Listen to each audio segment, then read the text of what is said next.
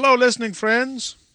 مرحبا بك أيها الصديق العزيز المستمع. I am so glad you tuned in to listen to this program. يسعدنا أنك عدت للإصغاء إلينا في هذا البرنامج مرة أخرى. It is our desire and prayer that you are encouraged through these messages إن رغبتنا الصادقة هي أنكم تتشجعون بهذه الرسائل and that you will lift up your eyes to the Lord, وأنكم ترفعون أعينكم للرب، because I know He wants to encourage you tonight. لأنني أعلم أن الله يريد أن يبارككم ويشجعكم في هذا المساء. And today we're going to begin a new series of messages. وابتداء من هذا المساء سوف نقدم سلسلة جديدة من الرسائل.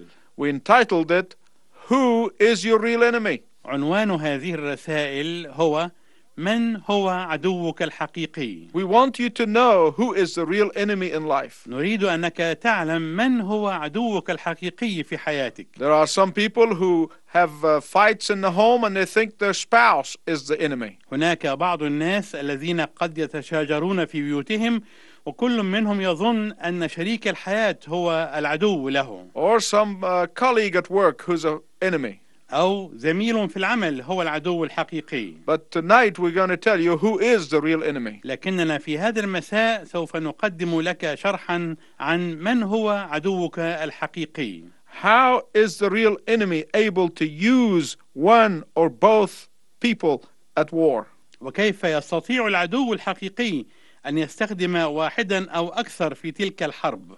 When two believers disagree and that disagreement degenerates into war of words, عندما يختلف مؤمنان معا وينحط هذا الاختلاف إلى حرب بالكلمات، the next thing you have is a people who are divided into two camps. فإن الأمر التالي هو أن يحدث انقسام عام بين الجمهور إلى معسكرين. Both sides perceive each other as enemies. وكل جانب من الجانبين يتصور أن الآخر عدو له. Is this really true? هل يمكن أن يحدث هذا فعلا؟ Can two redeemed believers purchased by the blood of Christ be enemies? أيمكن أن اثنين من المؤمنين المفديين المشترين بدم المسيح يكونان عدوين؟ So who is the real enemy? من هو عدوك الحقيقي إذن؟ How does the real enemy manage to enter into the hearts of one or both of these individuals or groups? وكيف يستطيع العدو الحقيقي أن يدخل قلب الواحد أو الاثنين من هؤلاء الأفراد أو الجماعات؟ Consider a Christian who knows that sin and impurity is dishonoring to God and is dishonoring to the body. تأمل حالة المسيحي المؤمن الذي يعرف أن عدم الطهارة الجسدية تهين الله وتشين الجسد. A Christian who knows that sin and impurity is dishonoring to the mind and dishonoring to the soul. المسيحي المؤمن الذي يعرف أن عدم الطهارة الجسدية أمر مشين للعقل ومشين للنفس. What if this same Christian keeps falling into the sin of disobedience and impurity again and again? ماذا لو أن هذا المسيحي نفسه استمر في السقوط في خطية العصيان والنجاسة هذه مرارا وتكرارا؟ What will happen in this case? ماذا يحدث في هذه الحالة؟ Eventually he or she will begin rationalizing and blaming the circumstances and blaming others. في الواقع أن الواحد يبدأ في تبرير هذا التصرف بإلقاء اللوم على الظروف أو على الشخص الآخر. What is that person doing to allow the enemy into his or her life? ماذا يعمل هذا الشخص ليسمح للعدو أن يدخل إلى حياته أو إلى حياتها And cause defeat in their life? ويسبب لهما الهزيمة طوال الوقت؟ Who is the one who really wants to destroy the work of God? من هو ذلك الشخص الذي يريد حقا أن يدمر عمل الله؟ Today I want to tell you about him أود أنني أبدأ من هذا المساء في الحديث عن ذلك العدو، because I want you to know the real enemy. لأنني أريدك أن تعرف من هو عدوك الحقيقي. I was telling a friend of mine about this series of messages, كنت أتحدث إلى صديق لي حول هذه السلسلة، and he told me something very, very important. فقال لي شيئا مهما جدا. He said that when he landed in Korea during the Korean War, قال لي أنه عندما ذهب إلى كوريا خلال الحرب الكورية they handed him a brochure, أعطوه كراسة صغيرة، and that brochure said, "Know your real enemy." هذه الكراسة كان مكتوبا فيها اعرف عدوك. And the brochure had information regarding the soldiers of the North Korean army. وكانت هذه الكراسة تتضمن كل المعلومات التي كانت تتعلق بالجنود الكوريين. What are they like? كيف كان شكلهم؟ How they think? كيف كانوا يفكرون؟ How they would attack? كيف كانوا يهاجمون؟ What is their ultimate goal? وما هو هدفهم النهائي؟ But the tragedy is this. لكن المأساة هي هذه: The average believer is ignorant of the real enemy. أن المسيحي العادي يجهل عدوه الحقيقي. The average Christian is oblivious to the invisible war that is taking place right now. إن المسيحي العادي لا يعي أن هناك حربا غير منظورة دائرة الآن بالفعل. The average Christian is unaware that whether we like it or not, we are in a state of spiritual warfare. إن المسيحي العادي لا يدري سواء أراد أو لم يرد أننا في حالة حرب روحية. The average Christian does not know how to fight Satan, let alone win over him and defeat him. إن المسيحي العادي لا يعرف كيف يحارب الشيطان، ناهيك عن الانتصار عليه وعن هزيمته. Consequently, the cunning enemy uses Christians to fight one another. وتبعا لذلك فإن العدو الماكر يستخدم المسيحيين لكي يحارب الواحد منهم الآخر. He uses believers as his emissaries to do his bidding in order to destroy the work of God. إنه يستخدم المؤمنين كرسل له وكمبعوثين لكي يدمر عمل الله. You say, how come? وقد تسأل كيف يمكن أن يحدث هذا؟ How come the enemy can get into a believer and uses him to destroy the work of God? كيف يتغلغل العدو في المؤمن أو المؤمنة ويستخدمه ويستخدمها للتدمير والتخريب؟ I want to tell you why. أود أنني أخبرك عن السبب. When a person becomes a believer in the Lord Jesus Christ, عندما يصبح شخص ما مؤمنا بالرب يسوع المسيح، when you come and surrender your life to the Lordship of Jesus Christ, عندما تسلم حياتك ليسوع المسيح ليكون ربا لك، when you come and say yes to Jesus and there is no other salvation except through Jesus, عندما تأتي وتقول نعم للرب يسوع ولا يوجد طريق للخلاص إلا خلال يسوع، you have moved from darkness to light. فإنك بذلك تكون قد انتقلت من الظلمة إلى النور. When you accept Christ, you have moved from being destined for hell to being destined for heaven. عندما تقبل المسيح يكون مصيرك قد تحول من الجحيم وأصبح مصيرك في السماء. You are saved from eternal damnation. وتكون قد خلصت من الدينونة واللعنة الأبدية. I want you to imagine your Christian life like a house with many doors.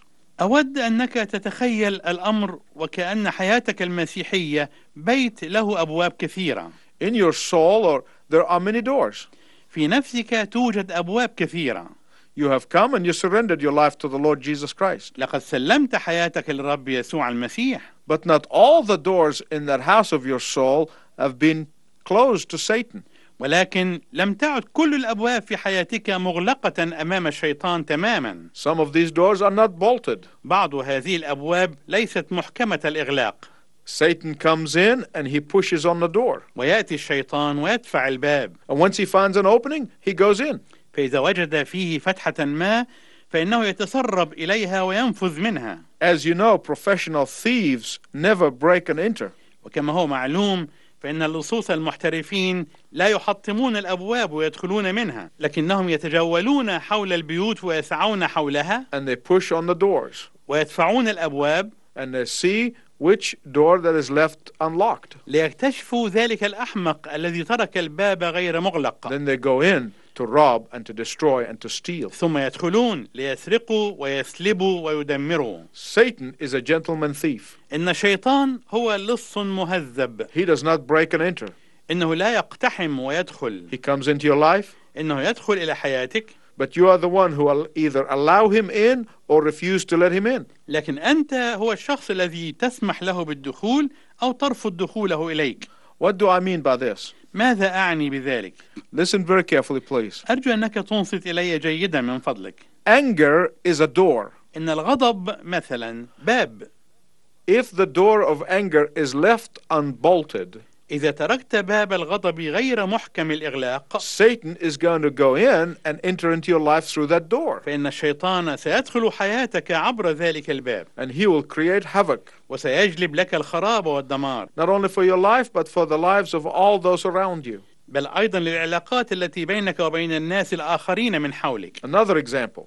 مثال آخر، Bitterness is a door. الإحساس بالمرارة باب، Hatred is a door. الكراهية باب، Rebellion against authority is a door. التمرد والعصيان باب، Jealousy is a door. الحقد والحسد باب، Sexual lust is a door. الشهوة الجسدية باب، Greed is a door. الطمع والجشع باب، False guilt is a door. الذنب المزيف والمخادع باب، Shame is a door. العار باب، Attraction to the horoscope and fortune telling and reading of coffee cups is a door. الانجذاب إلى خرائط البروج لكشف الطوالع والحظ والسحر والتنجيم باب. These doors, if they are not daily bolted and locked up in Satan's face, إن هذه الأبواب إذا لم تغلق بإحكام يوميا في وجه الشيطان، they will give your enemy access into your very soul. فإنها ستعطي لعدوك فرصة للوصول إلى أعماق نفسك. So what is the first step toward defeating your enemy?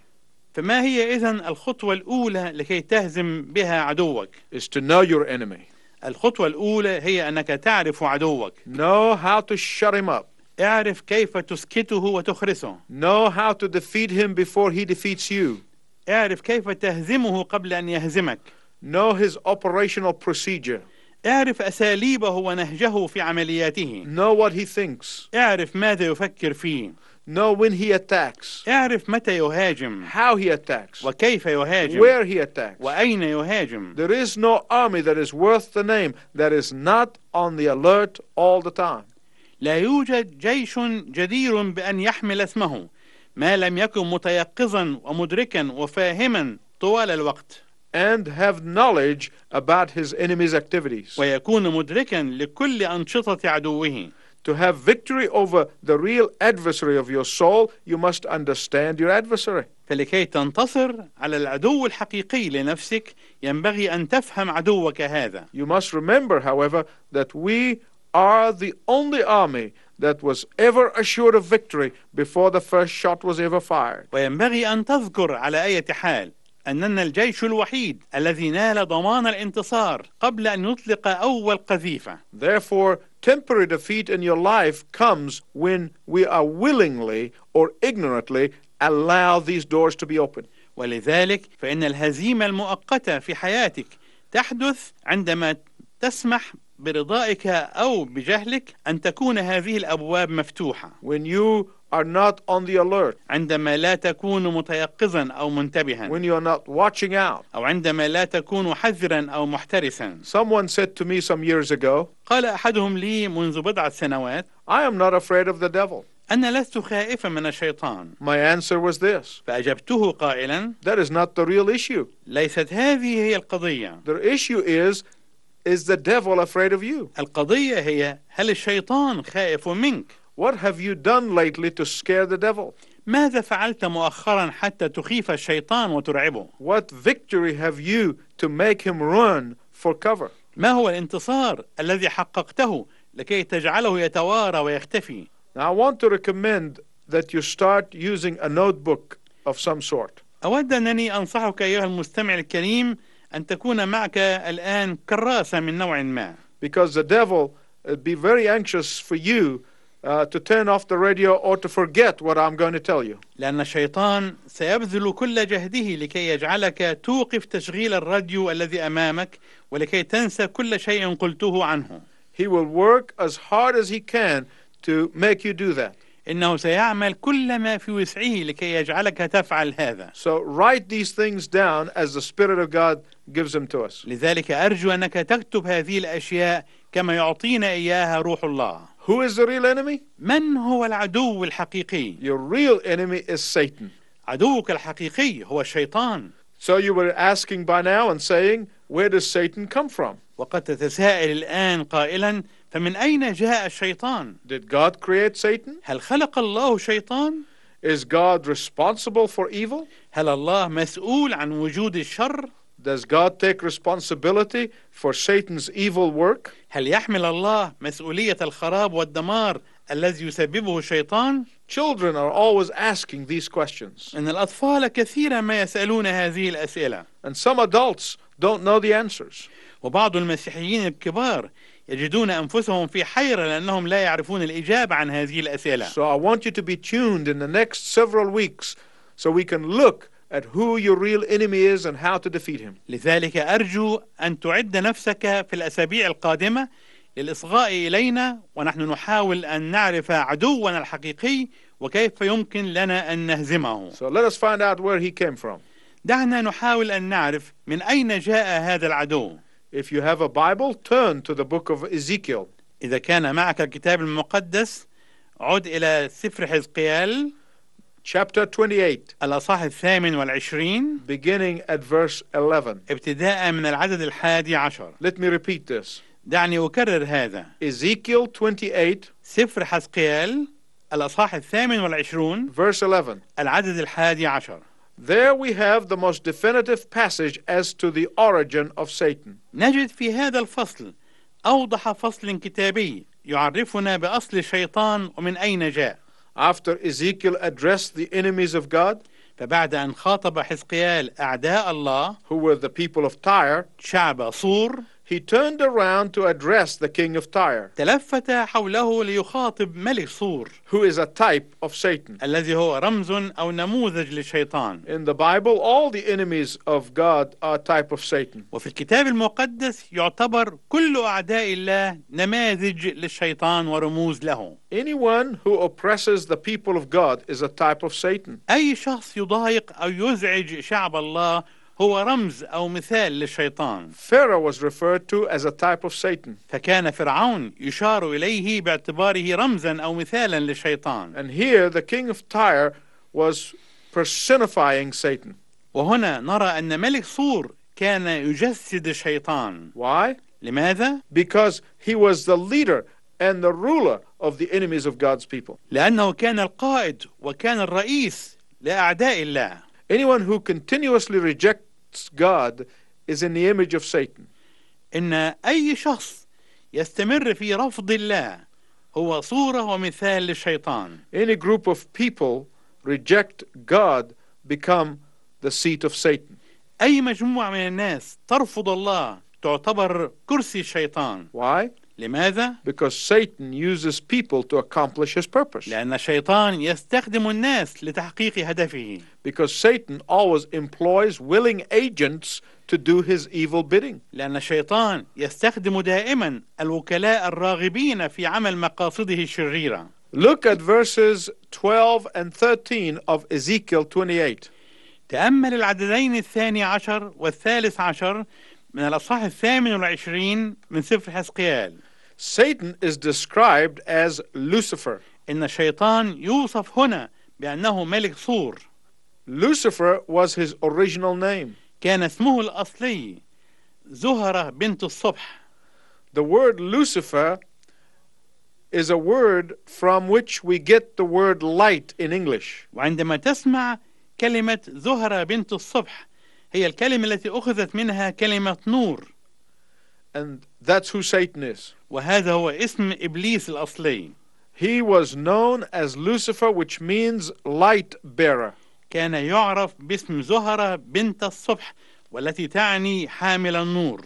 The brilliant one. الشخص الساطع. And Ezekiel addresses Satan and says, ويخاطب حزقيال الشيطان قائلا: You were the model of perfection, أنت خاتم الكمال، full of wisdom, ملآن حكمة، and perfect in beauty. كامل الجمال. You were in Eden, the garden of God. كنت في عدن جنة الله. Every precious stone adorned you. كل حجر كريم ستارتك. Ezekiel goes on to name these stones. ويستمر حزقيال وهو يسمي هذه الحجارة. Your settings and mountings were made of gold. فيقول له: من الذهب أنشأوا فيك صنعة صيغة الفصوص. On the day you were created, they were prepared. وترصيعها يوم خلقت. Lucifer was created by God. لقد خلق الله إبليس. He is a created being. فإبليس إذن هو كائن مخلوق. In verse 15 of Ezekiel 28, في العدد 15 من الأصحاح 28 من سفر حزقيال it says that he was perfect in his ways يقول إنه كان كاملا في طرقه from the day he was created. من يوم خلق. I want you to listen very carefully. أود أنك تنصت إلي جيدا أيها المستمع الكريم. God is the only one uncreated being. إن الله هو الكائن الوحيد غير المخلوق. God alone is eternal. الله وحده هو الأبدي. God, the Holy Trinity alone, has no beginning and no end. الثالوث الأقدس وحده هو الذي لا بداية له ولا نهاية. And God created innumerable angelic hosts. والله هو الذي خلق الجيوش والحشود الملائكية التي لا حصر لها. Why? لماذا؟ To serve his purpose in the universe. لكي تخدم قصده في الكون. There are too many even to number. إن عدد الملائكة لا يمكن حصره. There were innumerable angelic hosts that God created. عدد الخلائق الملائكية التي خلقها الله لا حصر لها. One of these angelic beings was Lucifer. وكان إبليس من بين هذه الخلائق الملائكية. As a created being, he was obligated to offer worship to God. وككائن مخلوق كان إبليس مضطرا أن يقدم العبادة لله. Lucifer was perfect in every way. لقد كان إبليس كاملا في كل طرقه. So much so that God delegated to him the executive responsibility as chief administrator of the angelic hosts. كان كذلك حتى أن الله أوكل إليه المسؤولية التنفيذية عن الإدارة الرئيسية لكل الجيوش الملائكية. God gave Lucifer all the power over the angelic hosts. لقد أعطى الله إبليس كل السلطة على الجيوش الملائكية. In Ephesians chapter 1 verse 21, وتفيدنا رسالة أفسس الأصحاح الأول والعدد 21. we are told that there are numerous ranks and numerous classes and numerous grades. أنه توجد لهذه الكائنات الملائكية رتب عديدة وطبقات عديدة ودرجات عديدة. Each rank or class has different responsibility. وعلى كل رتبة أو طبقة مسؤولية مختلفة. Each rank or class has a different area of ministry. ولكل رتبة أو طبقة مجالات خدمة مختلفة. Each rank or class has a sphere of work that is different from the other. ولكل رتبة أو طبقة ميادين عمل يختلف الواحد منها عن الآخر. Angels are servants of the living God whom he sends to protect the believers. إن الملائكة هم خدام الله الحي الذين يرسلهم لكي يحموا مختاريه. He sends them to take care of his chosen people, ولكي يعتنوا بشعبه المختار. to take care of his church, لكي يعتنوا بكنيسته. to take care of the heir of salvation. لكي يعتنوا بورثة الخلاص. If it were all up to Satan, فلو كان الأمر كله متروكا للشيطان he would have depopulated heaven. لأخلى السماء من سكانها. How could he have done that? وكيف يمكن له أن يفعل ذلك؟ Well, first, by preventing men and women from coming to the saving knowledge of the Lord Jesus Christ. إنه يبدأ بأنه يمنع الرجال والسيدات من معرفة الرب يسوع المسيح كمخلص. And then when they do believe, وعندما يفعلون ذلك he keeps them ignorant about him, فهو يحرص على أن يجعلهم يجهلونه ignorant about the Word of God, ويجهلون كلمة الله. and ignorance, period. أي أنه يبقيهم في جهلهم. But God's angels are everywhere. ولكن ملائكة الله في كل مكان. But you say, everywhere doing what?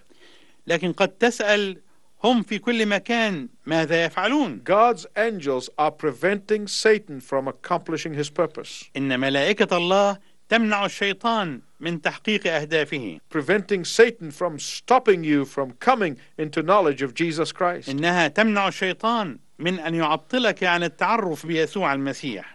Psalm 91 verse 11 tells us يخبرنا المزمور 91 والعدد 11 that God gives his angels charge over you to bear you up in their hands. إن الله يوصي ملائكته بك وأنهم على الأيدي يحملونك. Isn't that exciting? أليس هذا شيئا مثيرا؟ It is exciting for me to think that God's angels waded through till the time I was born. إنه أمر مثير لي أن أفكر أن ملائكة الله ظلت منتظرة عبر الزمان حتى ولدت. Somebody who is nobody. وأنا إنسان نكرة. But God didn't think so. ولكن الله لم يفكر كذلك. And then these angels prevented my foolishness when I thought that I could know God my own way. ثم منع هؤلاء الملائكة حماقتي عندما ظننت أنني أستطيع أن أعرف الله بطريقتي الخاصة. They prevented my ignorance. لقد منعوا جهلي. They prevented Satan's attempt to stop me from coming to know the Lord Jesus Christ as the Lord of my life. لقد منعوا محاولات الشيطان أن يوقفني عن التعرف بالرب يسوع المسيح كمخلص لحياتي. And then angels continue to watch over me day and night. ثم استمرت الملائكة تحرسني ليل نهار. I don't know about you, but that thrills me to think about. أنا لا أعرف ما هو شعورك أيها المستمع الكريم، لكن أعرف أن هذا الأمر يثيرني جدا وأنا أفكر فيه. Some of these angels are with you right now. إن بعض هؤلاء الملائكة معك الآن. They're protecting you. They're watching over you. إن هذه الملائكة تراقبك وتحميك. God created these beings not only to protect his own, but God uses them to perform miracles in your life. إن الله خلق هذه الكائنات ليس فقط لكي يحمي خاصته، ولكنه يستخدمهم أيضا لكي يجروا معجزات في حياتك. Our time has come to an end. والآن وقد اقترب موعدنا على الانتهاء. And I have so much more to tell you. لدي أشياء كثيرة أود أنني أتحدث إليك عنها. I hope you tune in the next time so you can hear the rest of this. أرجو أننا نلتقي مرة أخرى في الموعد القادم لكي نستمع إلى بقية الرسالة. Until then, I wish you God's richest blessings. إلى أن يأتي ذلك الموعد أرجو لك بركات الله الوفيرة. بكلماتي وبنغماتي طليلي وفي كل نهاري بالتسبيح ليك